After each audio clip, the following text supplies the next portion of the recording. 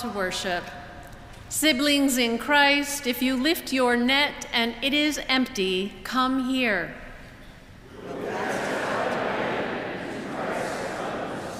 If you open your eyes but do not recognize the Holy One, come here.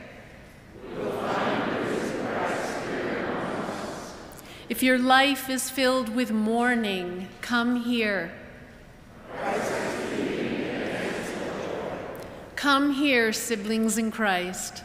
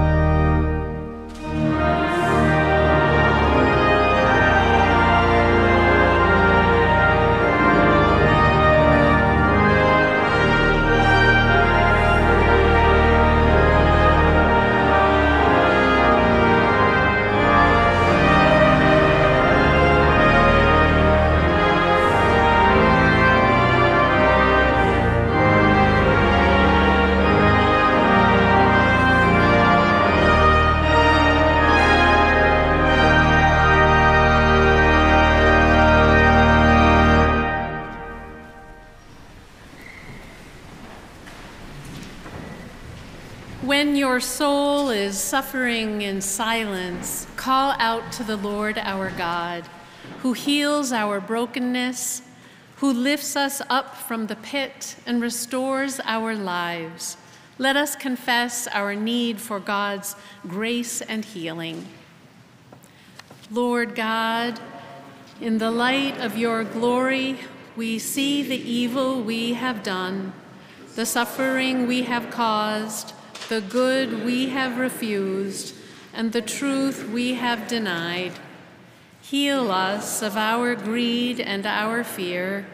Wash us in your mercy and feed us with your grace, so that we may follow your way and tell the good news of the gospel. Amen. Rise up from the dust. Cast off the shroud of sorrow and put on the joy of the Lord. Friends, believe the good news. In Jesus Christ, we are forgiven. As we prepare our hearts to exchange a sign of Christ's peace, I invite those of you who are worshiping with us online to take this time to sign into the digital pew pad by scanning the QR code on your screens or clicking on the link under the video. Here in the sanctuary, we invite you to greet those around you with a nod or a handshake, a wave or a bow, whatever feels like the most positive sense of connection. Friends, the peace of our Lord Jesus Christ be with you all. Let us share Christ's peace.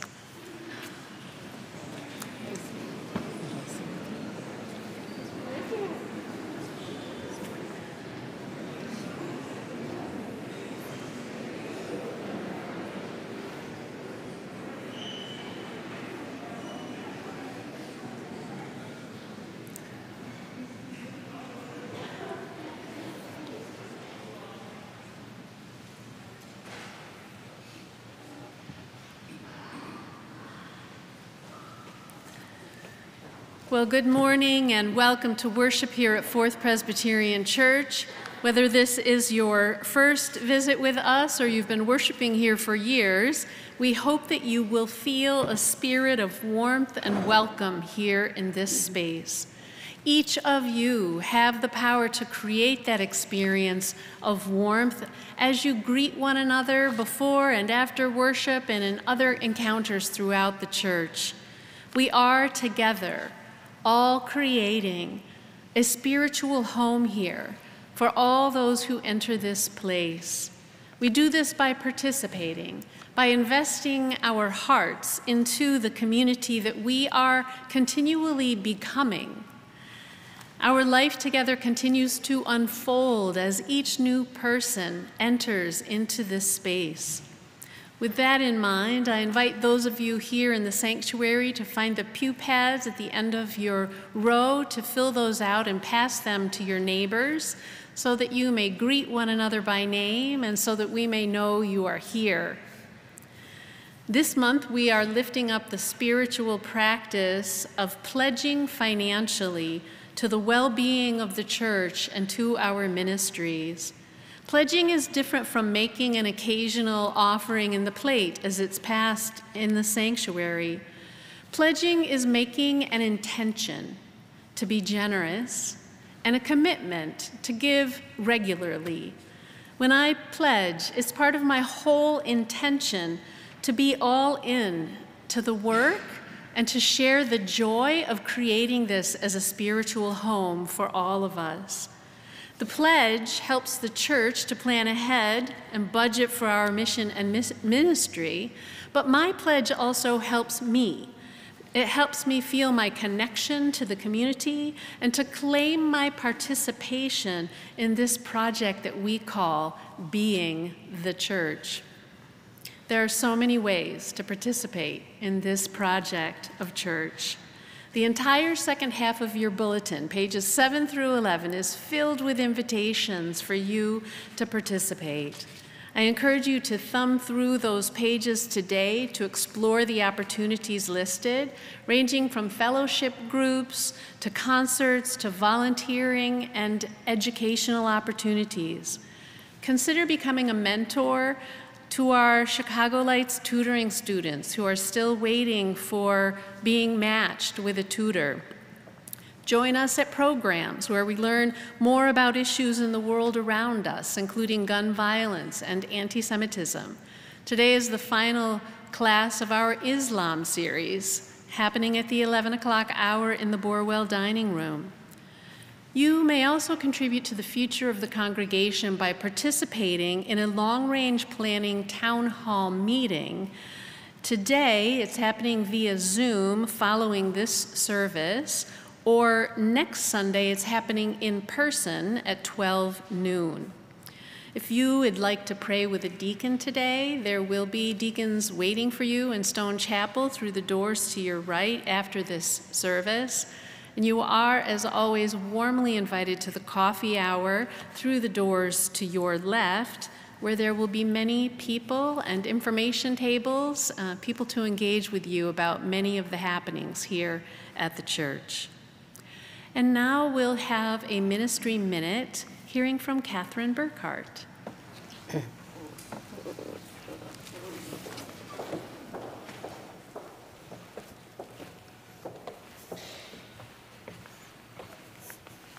Good morning. Good morning. How are you, Catherine? I'm well, thank you. Good. I'm honored to speak with you today, Catherine, about giving to Fourth Presbyterian Church in Chicago-Lythe. So for you, Catherine, why is it important to make an annual pledge to Fourth Presbyterian Church? Absolutely. Good morning, everyone. Simply put, gratitude. I feel so grateful and awed every time I walk into this sanctuary and take in its beauty. I feel often moved to tears with the beauty of our music, our choir, our organ. I feel proud and grateful for what we do in our local community and the community, the global community. And I'm grateful for how I feel welcomed and an integral part of this congregation, and how I've been embraced for both my talents and in my shortcomings. And I feel grateful for how I've grown in the time that I've been a part of this congregation. Well, having worked with you in several contexts, I know that you bring a tremendous amount of talent and many gifts to this congregation. So as you've been involved as a leader here at Fourth, how does your leadership give you a chance to grow in your faith? So from the moment I walked in the door and joined the congregation, I've been given the gift to step into leadership roles. And absolutely, my faith has been deepened, and at times challenged, but challenged in a good way by my experiences and being a leader. And I've had the great pleasure of working on committees and teams with people I know very well and share common interests, but as importantly with people I did not know and might not share common interests. Their different perspectives than mine have been important in making me a better person and helping me to better understand what God is looking for from me. And so when I think about why I pledge, the other component again comes back to gratitude for the leadership roles that I've been given.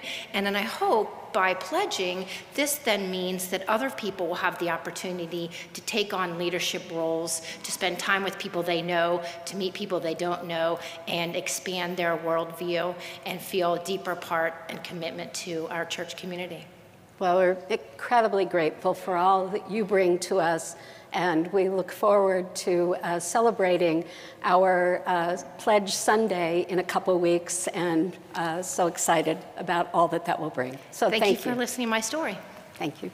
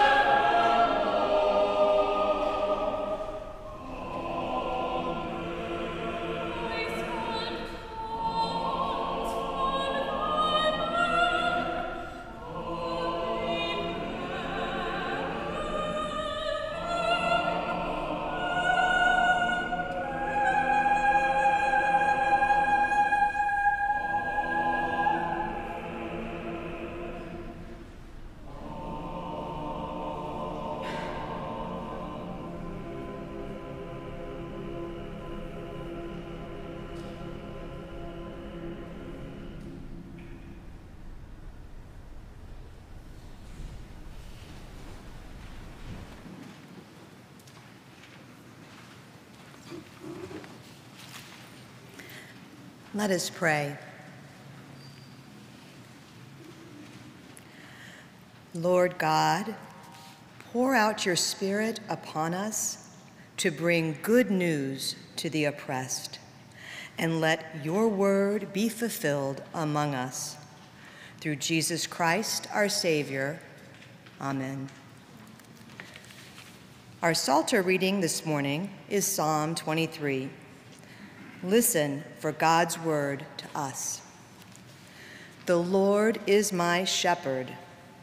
I shall not be in want. The Lord makes me lie down in green pastures and leads me beside still waters. You restore my soul, O Lord, and guide me along right pathways for your name's sake. Though I walk through the valley of the shadow of death, I shall fear no evil, for you are with me. Your rod and your staff, they comfort me. You prepare a table before me in the presence of mine enemies. You anoint my head with oil. My cup is running over.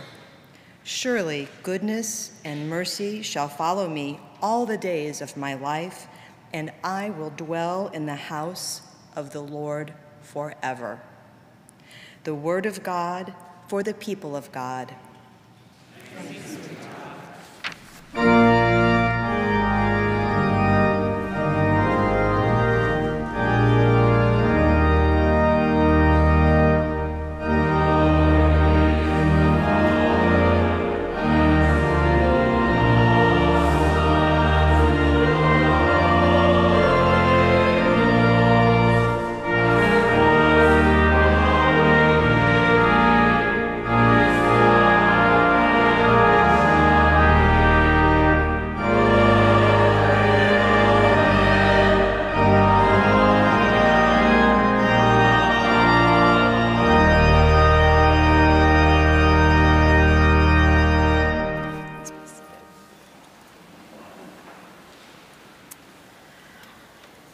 Our gospel lesson for this day comes from the 21st chapter of John, beginning at the first verse. Hear now God's word to you on this day. After these things, Jesus showed himself again to the disciples by the Sea of Tiberias, and he showed himself in this way. Gathered there together were Simon Peter, Thomas called the twin, Nathanael of Cana in Galilee, the sons of Zebedee, and 2 other disciples. Simon Peter said to them, I am going fishing. And they said to him, we will go with you. And they went out, got into a boat, but that night they caught nothing. Just after daybreak, Jesus stood on the beach, but the disciples did not know it was Jesus. And Jesus said to them, children, you have no fish, have you? And they answered him, no. And he said to them, cast the net to the right side of the boat, and you will find some. So they cast it, and now they were not able to haul it in because there were so many fish. That disciple whom Jesus loved said to Peter, it is the Lord. And when Simon Peter heard that it was the Lord, he put on some clothes because he was naked and jumped into the lake. But the other disciples came in the boat, dragging the net full of fish, for they were not far off from the land, only about 100 yards off. And when they got to the shore, they saw a charcoal fire there with fish on it and bread. Jesus said to them, bring some of the fish that you have just caught. So Simon Peter went aboard and hauled the net ashore full of large fish, 153 of them, and though there were so many, the net was not torn. Jesus said to them, come and have breakfast. And none of the disciples dared to ask him, who are you? Because they knew it was the Lord. And Jesus came and took the bread and gave it to them and did the same with the fish. Now this was the 3rd time that Jesus appeared to the disciples after he was raised from the dead. Holy wisdom, holy word. Thanks be to God. I absolutely relish these appearances of Jesus after he has been resurrected from the dead. Yes, I love these stories of Jesus showing up with no appointment booked, not wearing a name badge, arriving smack dab in the middle of the disciples' lives, and more often than not, even as they followed him down the roads. But it seems rather odd that the disciples most often had no idea who Jesus was, even though they probably knew every furrow in his brow and every road that he had taken. I think of Mary at the tomb. Jesus had to say her name for it to dawn on her who he was. Or think of the road to Emmaus, when he taught them, walking along for many hours. He talked to them about what had happened. He may have waited for them to wake up and smell the coffee, grasp his words, and leap to say, "Ah, yes, it's you." But it took the breaking of the bread for him to come into view. And so we arrive in this instance at the lake. The guys, well, Peter, had decided it was time to go fishing. And we don't know what prompted him to return back to the first profession that he had had, but it was where he went. And for those of you among us who may know about fishing, you know more than I might about what prompted it. It may have been the load of bills that Peter had to pay or the pressures at work. It could have been the years of trailing Jesus around that maybe he feared he'd lost his touch at fishing. A little arthritis might have settled in, and the sea was calling his name. Or maybe it was the escape of going fishing, one foot in front of another after the loss, the familiar routine when everything else in his life seemed to have come untethered. Actually, the disciples must have been emotionally spent at that moment. They'd just lost the one whom they hoped would bring sweeping changes in the world, dare I say, the very redemption of the world. They'd watched him enter Jerusalem as the heartbeat of hope rose in the crowd singing Hosanna. He guided them through a Passover meal like no other. They'd been with him in the Garden of Gethsemane, the unexpected betrayal, the armed arrest, the mock trial, the bloody execution. And if that wasn't enough emotional overload, the quick shift of mood when the women told them that he'd risen. And with fleet feet, the disciple of Jesus, who Jesus loved, tore to the grave, saw the empty tomb, the cloths, and believed. And then the visit of Jesus when the disciples were locked up in fear. Yes, it was a whole lot. "I'm going fishing," says Peter. "We will go with you," says the disciples. And like many who go fishing, it was a long night. Not one blessed fish. Nets empty, skinny, nada, and they must have kept it up, thinking that perhaps with the sun breaking forth, a new wrinkle would come in the bleak, waiting void. So often in our lives, we begin with emptiness, with scarcity, with failure or tragedy. And even when we've had those spiritual, wondrous highs, we may plunge into the same old, or maybe it's just me. I'm a worrier. I have an internal scorecard of sorts and figure if things are going well, I may use up all my luck or my goodwill, and in a moment's time, everything that I've tried so hard to build will come tumbling down on me. This is such a scarcity mentality, to assume that with full nets in the past, all the good fish and luck has run its course. Is that what may have been going through the minds of those disciples as the night pressed in on them and they kept drawing up nothing? Peter, the bold one, Nathanael, a minor character, the one who had earlier in the gospel wondered if anything good could come out of Nazareth, the beloved disciple, and a couple others unnamed. And in the dark of the exhaustion overwhelming them, the seeping light begins to come forward that hinted of dawn, and it seemed like just another day was going to arrive. And isn't it weird that what actually did arrive was so mundane, so stark in its simplicity, that it could easily have been missed? Yes, another day with the sun cracking open the sky. Yes, another day with empty nets. Yes, another day when some fool on the shoreline having a cookout, shouting out to the night-weary fishermen in the boat, "Are they biting? Is that sea producing anything, children?" he calls to them. What kind of a jokester is this, they may have thought.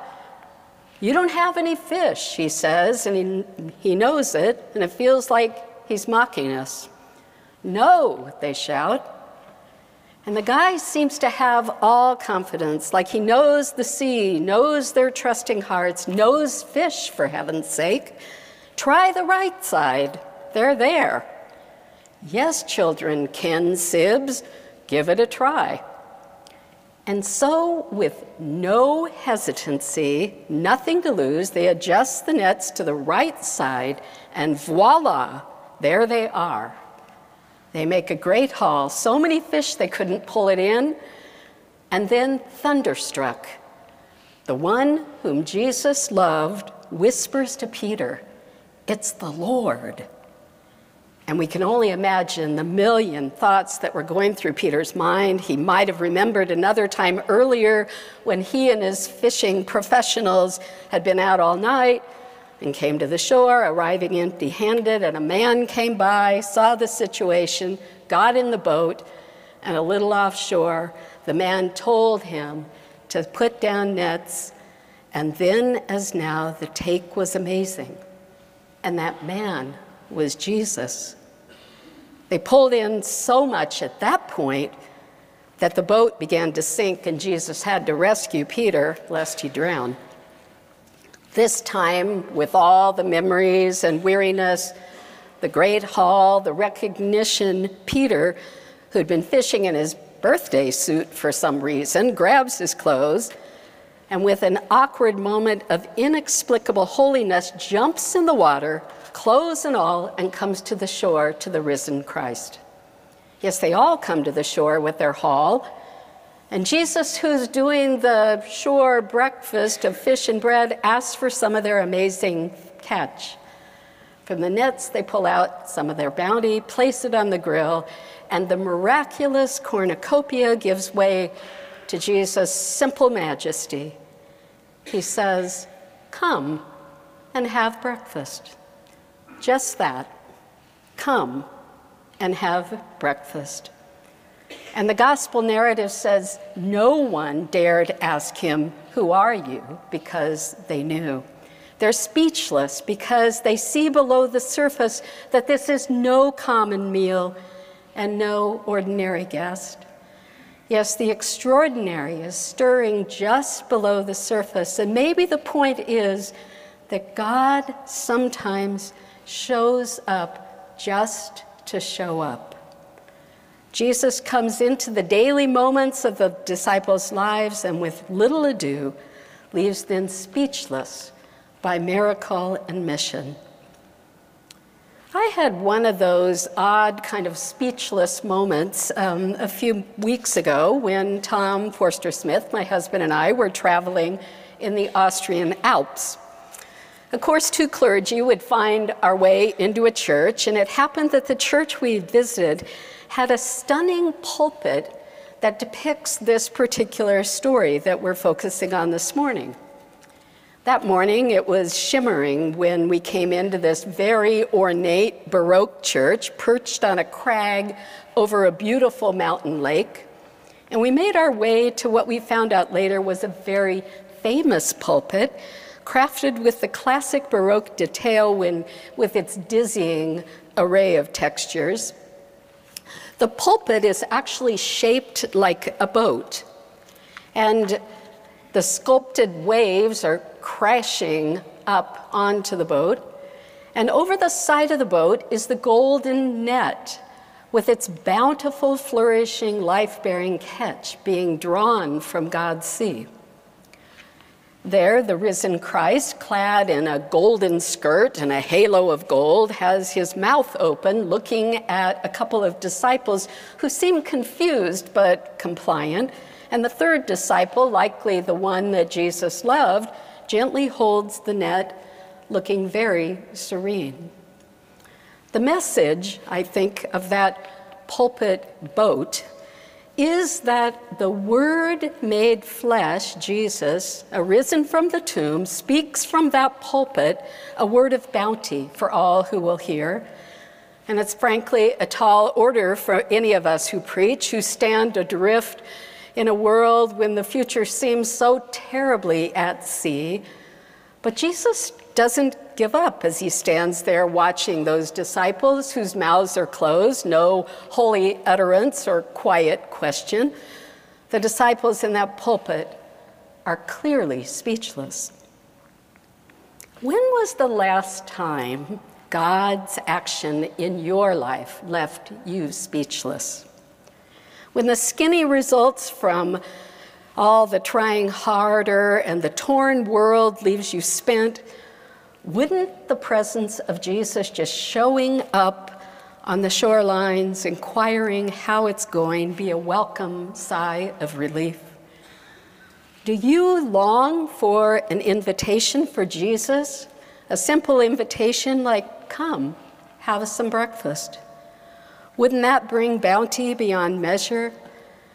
Yes, when we meet the Lord, new life emerges. From the shores of Tiberias to our community, this congregation, comes the living presence of Christ. It begins with his assumption of bounty, an invitation to the meal where he makes the preparation. He asks us, like the guys on the shore, to contribute from our bounty because it all comes from God anyway. And then he issues the simple yet completely gracious invitation, come and have breakfast. Isn't this the good news of salvation in a nutshell? It is offered to all, even those who fail and come up empty, even in situations that seem completely impossible. It comes to those who see and believe. It comes to fools for Christ who jump in the water with their clothes on because it's simply too good to miss. And it comes to those who have yet to discover that they are foolish enough to join this remarkable project called discipleship. This is every one of us. And the net of divine grace is big enough for all, and there is not one tear in it, friends.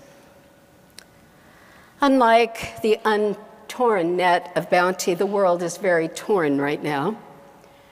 There's so much to fear in parts of the world, especially in Israel and Palestine, the terror inflicted by Hamas, the efforts to awaken peace for all the citizens of that land where Jesus met the disciples with such calm on that beach.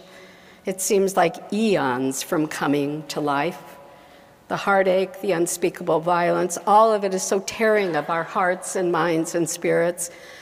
And when we witness such tragedy and the daily sorrow, we wonder if the coming of Jesus 2,000 years ago has any bearing on this day, this hour, this moment in time. But I am here to say to you that we must be watchful. We must stand firm in our faith. We must be courageous and strong, because the one who was nailed to a tree for no good reason at all, the one who arose from death to life abundant, comes to this very place, this hour, this minute, with nets of mercy, strength, and jarring courage. He invites us to throw our empty nets over the side of the boat and draw up the bounty that he is ready to give. This is Christ's own invitation, yes, to each and every one of us. And when we steady ourselves from the rocky seas of our lives and get our feet planted on that beach, he asks us to contribute from the bounty he's provided, and we will be nourished so we can be ready to nourish all who are hungry, thirsty, to clothe all who are naked, to visit those in prison, and those who are held hostage by fear or failure, to bring the radical, sweet invitation to each and every person that we encounter. Come and have some breakfast. Through Christ, amen.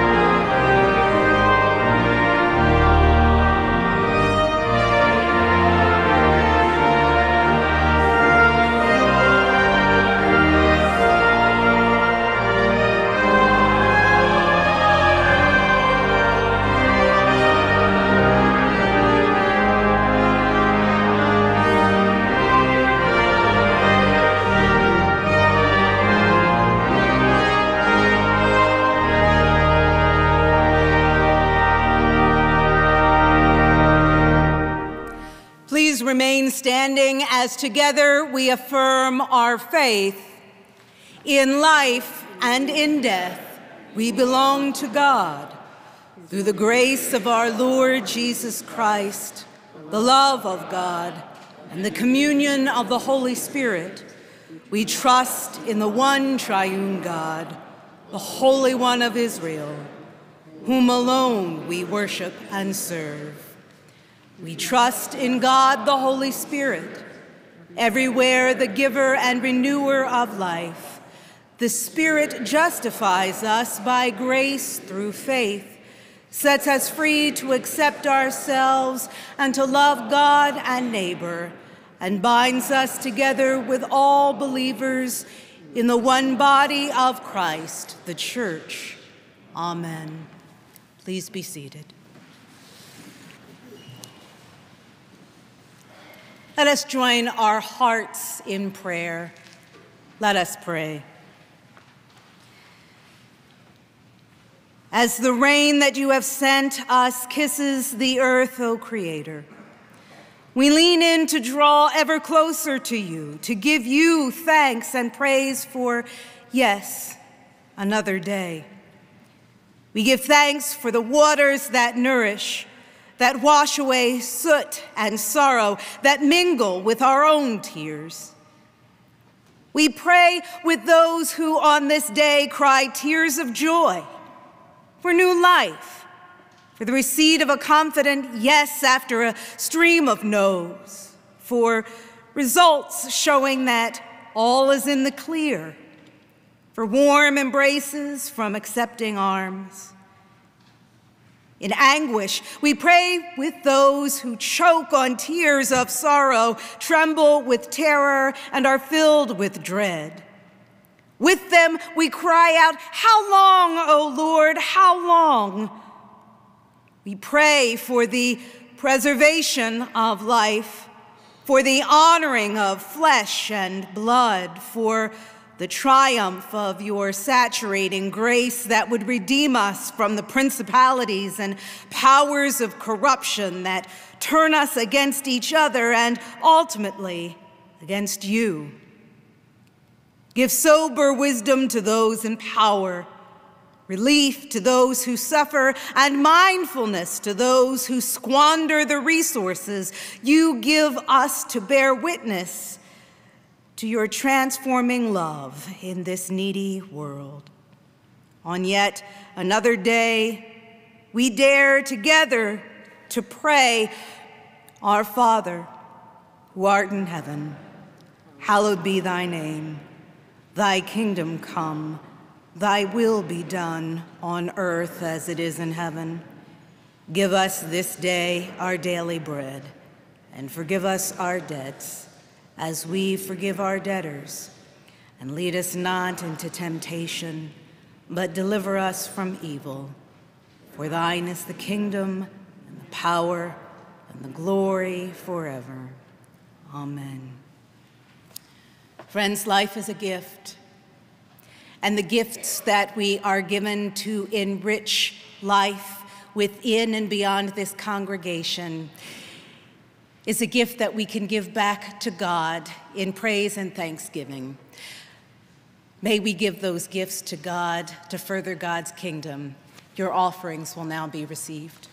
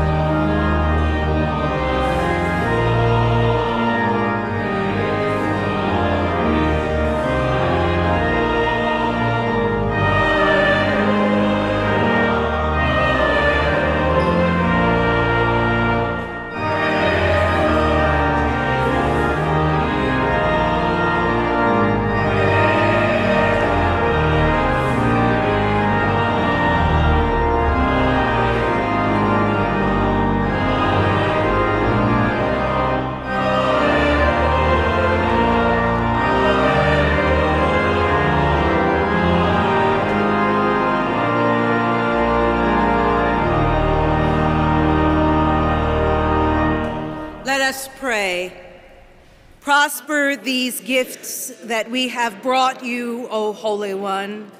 Bless the service we would render you, that we may be profitable servants, that your kingdom may come. For yours is the kingdom and the power and the glory. Amen.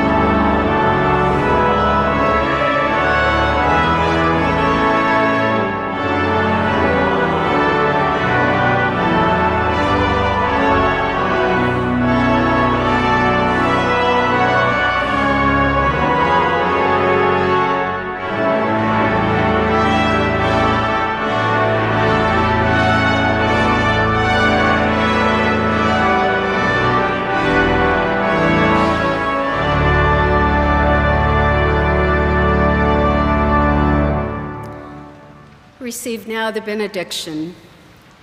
Now to the one who is able to keep you from falling and to make you stand without blemish in the presence of God's glory with rejoicing.